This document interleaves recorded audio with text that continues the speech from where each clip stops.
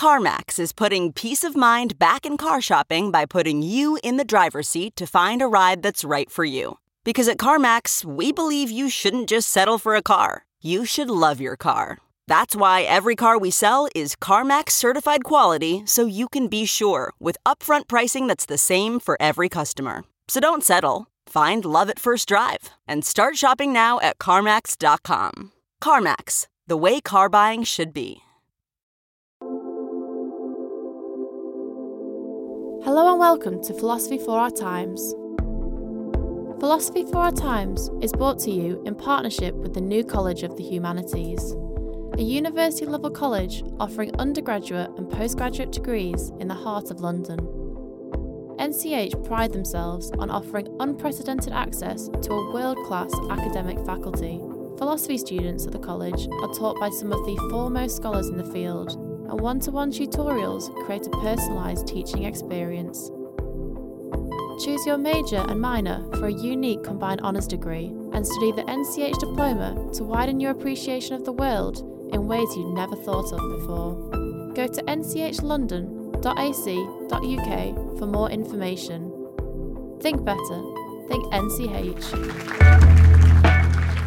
What I wanted to do was just talk a little bit about the baleful effect of what is a very hegemonic economic idea that I think has been with us since, well, for the last 40 years.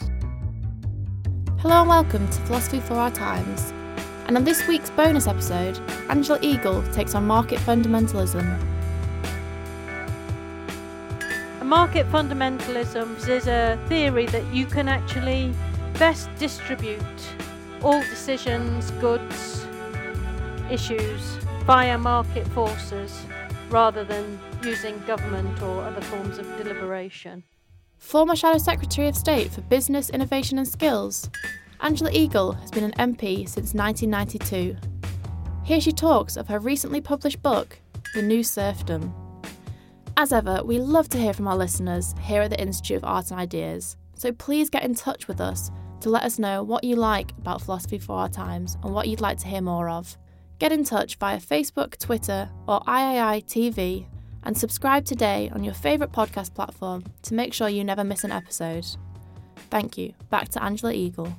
What I wanted to do was just talk a little bit about some of the premises behind the book that I published with Imran Ahmed. And this idea was first generated and talked about by an Austrian philosopher and economist called Friedrich Hayek. And he wrote a book in 1943 called The Road to Serfdom. So the title of this book is a play on the road to serfdom.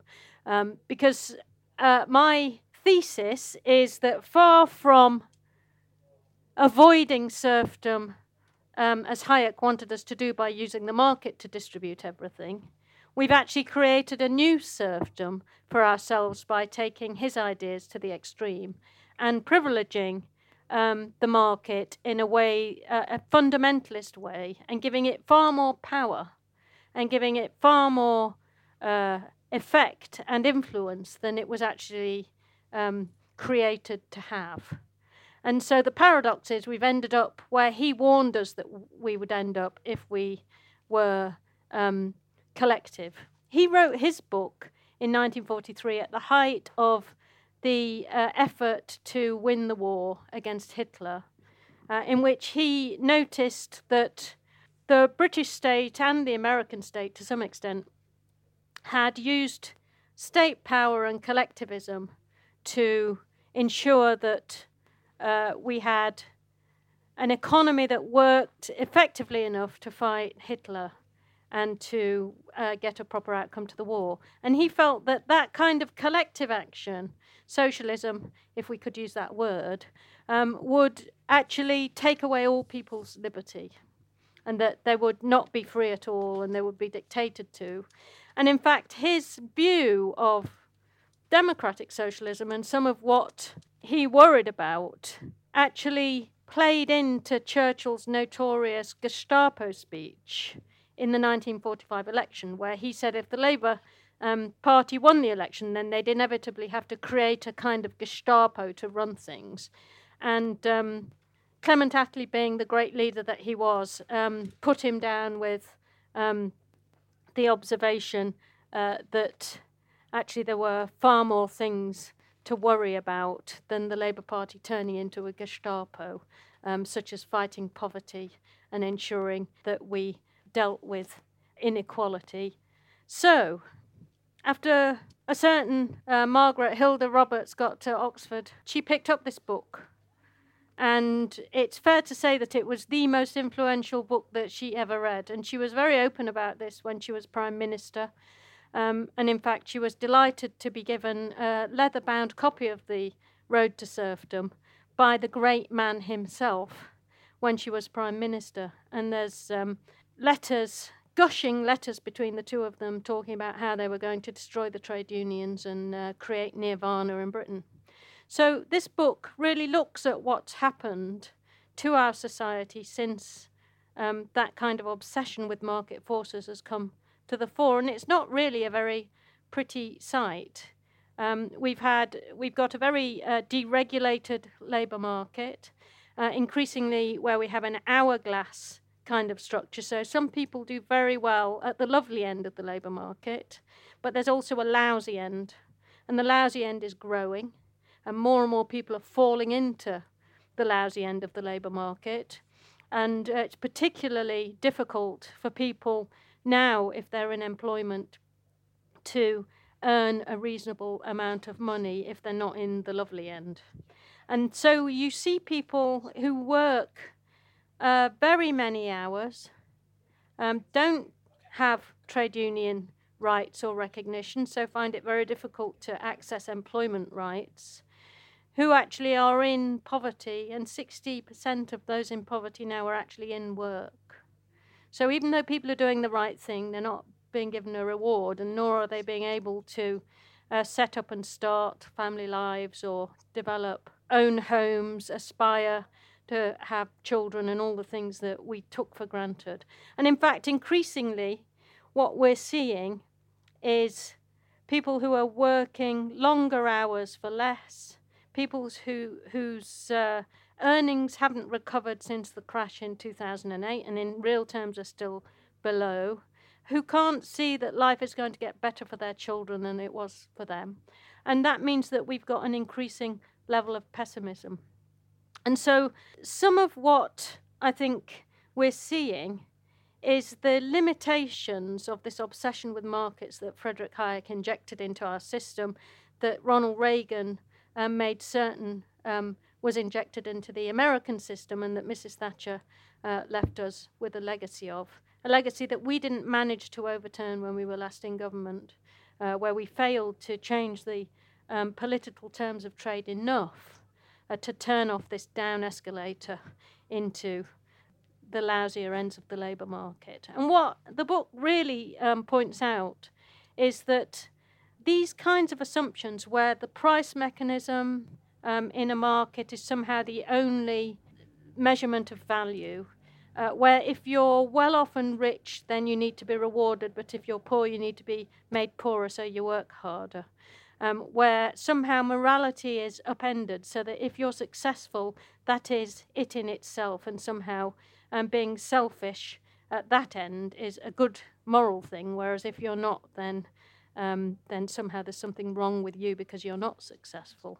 All of these issues are the exact opposite of the kind of morality and value system that democratic socialism would bring to the party. And what I say in the book is that there are 5 things that democratic socialists believe that we need to reassert. So there are 5 values really to sum up what we believe: equality, in democracy, in liberty, in cooperation, not just individualism, not just being isolated and in a dog-eat-dog kind of world, but cooperation and internationalism.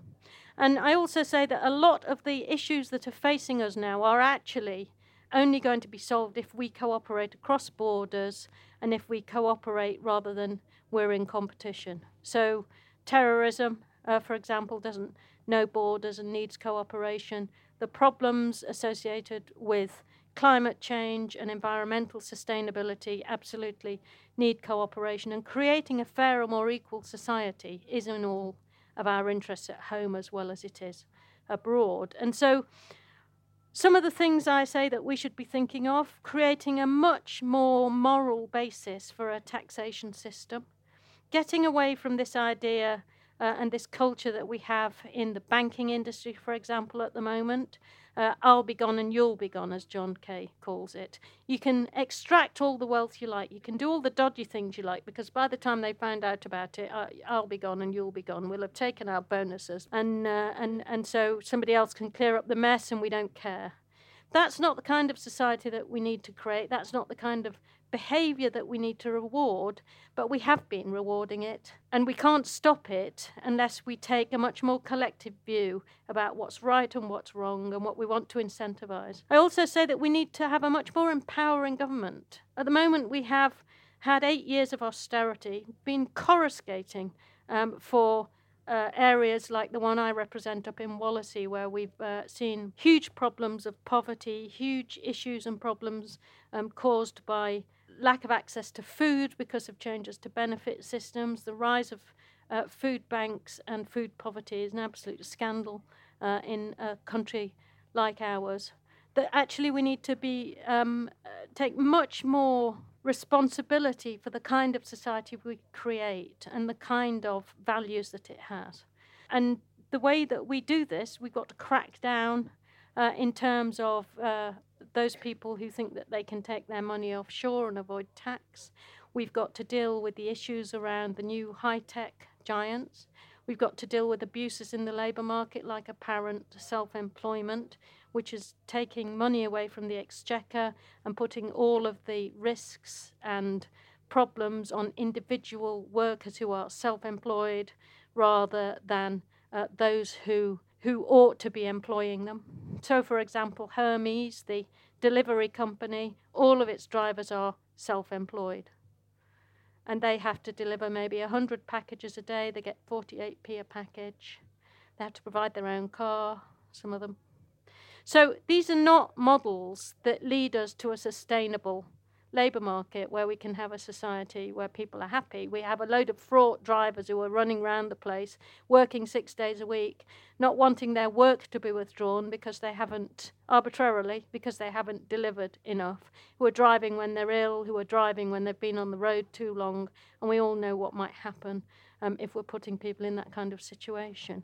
We need a state that's powerful enough to empower people, to ensure that we can have a proper industrial strategy so that we can remake our place in the world, whether Brexit happens or not. We need a state that can help guide us through the huge transitional change that will happen because of the fourth industrial revolution, which is about AI, big data, and the destruction of jobs that are going to happen and the disjunctions that are going to happen in our economy in the next 20 years. None of these things can be dealt with properly without using the power of the state, without engaging with the population in a much more collective way than we have done at the moment, and without saying, you know what, markets can't deliver everything. Markets can't distribute everything. And isn't it about time we thought of having a fairer, more equal society? That is the thing that we have to try to do, the thing we have to try to get back on the agenda as I am, like a democratic socialist. And so that the only options that people have if they're frustrated aren't the status quo or populism, some populists like Trump or Farage, but are actually an attempt to recreate a society where we look out for each other as well as have our own individual interests, where we take care of the kind of morality that we develop, where we care about whether the person who's delivering the book, if you buy it on Amazon, is being paid appropriately, is taking all the risks, is going to have a pension, is going to be able to have a day off work rather than work all hours God sends. So that's it in a quick nutshell. Thanks very much. Thanks for listening to this week's episode of Philosophy for Our Times. As ever, we'd love to hear what you thought of today's episode, so please go to our iTunes page and subscribe and rate us, and get in touch with us on Twitter, Facebook, or via our website at IAI TV.